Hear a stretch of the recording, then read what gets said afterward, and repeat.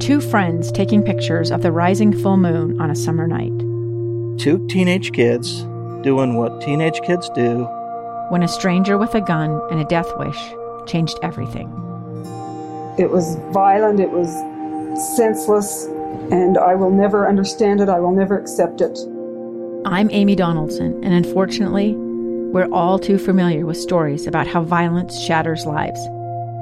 But what we rarely see is how they are rebuilt. In a new podcast, The Letter, we relive tragedy, but only so we can hear the rest of the story. The struggle to reclaim lives, the realities of grief, and the possibilities of forgiveness. I believe in miracles. Sometimes I thought, there are no miracles. Yeah, there are, and this is a big one. Follow The Letter at theletterpodcast.com or wherever you get your podcasts. What's your question for Governor Herbert? Call 801-575-8255. This is Let Me Speak to the Governor. And Governor, I'm always surprised how quickly this program goes by. We have a ton of texters asking questions. Let's get to some of those. The first one is, will you support Mitt Romney if he runs for Senate? Well, I don't know who the competition is out there. I hear a lot of names being rumored about. Mitt Romney would be a very capable person. I supported him for president. I supported him when he was governor of Massachusetts, and he has got a lot of talent. And he has a lot of cachet that comes with him. I think that what he brings to the table, which is, I think, something that cannot be ignored, is that he would not be just a typical freshman senator because of his national name recognition and being the presidential nominee for the Republican Party. He would have instant, I think, influence. And I think, as I've talked with members of the Senate back there, I think he'd be welcomed, and he would probably have a very significant, influential role to play in his freshman year even. So, again, I hate to say yes, he hasn't even announced whether he's going to run or not, but I can tell you I think he would be very capable, talented, and be a very effective senator for Utah and for the country. And I think he would be hard for anybody to beat if he decides to throw his hat in the ring. Mm-hmm. The president has announced that he's phasing out the DACA program in hopes that Congress will take some action. What are your feelings on that? You know, Utah's had a great history of welcoming immigration, immigrants, refugees. We have a very compassionate approach based on the human element and humanity. Also, although we do believe that we have to enforce the rule of law.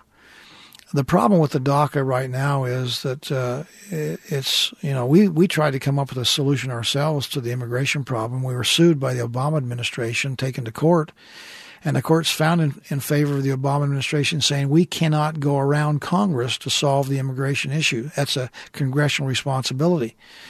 It is interesting. I talked to the President Obama about this. He then went around the Congress himself by executive order.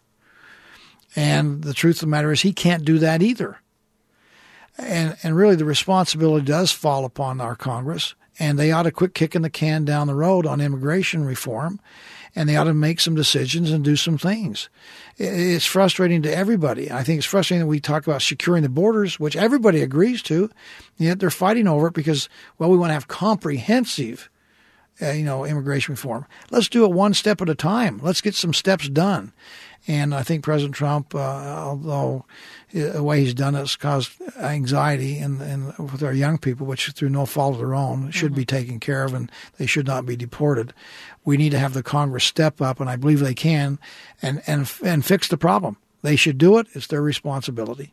Okay, Mike is standing by. Mike, what is your question today? Thanks, Governor. My question is in regards to the opioid issue.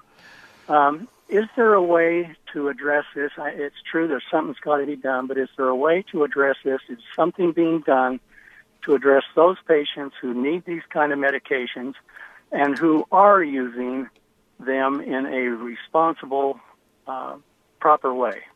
Well, if they're using them in a responsible way, then they should be able to continue to use them. I don't think anybody's trying to stop the legitimate use of medication, including opioids. The concern is the abuse of opioids and the addiction capability. It's one that, the addiction qualities of opioids is, documented. So at least warning labels is what we're trying to do, and increased awareness to the patient to say, be careful, if you start taking these opioids, you may become addicted. We don't want that to happen, and clearly there's a need for opioids, but it should be, the recommendation should be, as you heard earlier, if you need 5, let's just prescribe 5, not 30.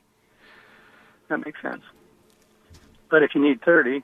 If you need 30, then that's sure. Yeah, but that's between you and the doctor. Again, that's why it's a controlled substance, and the doctor should say, this is what you need, and we ought to not overprescribe. I think that's the concern. We are finding across the country that doctors are overprescribing, which leads to more potential addiction.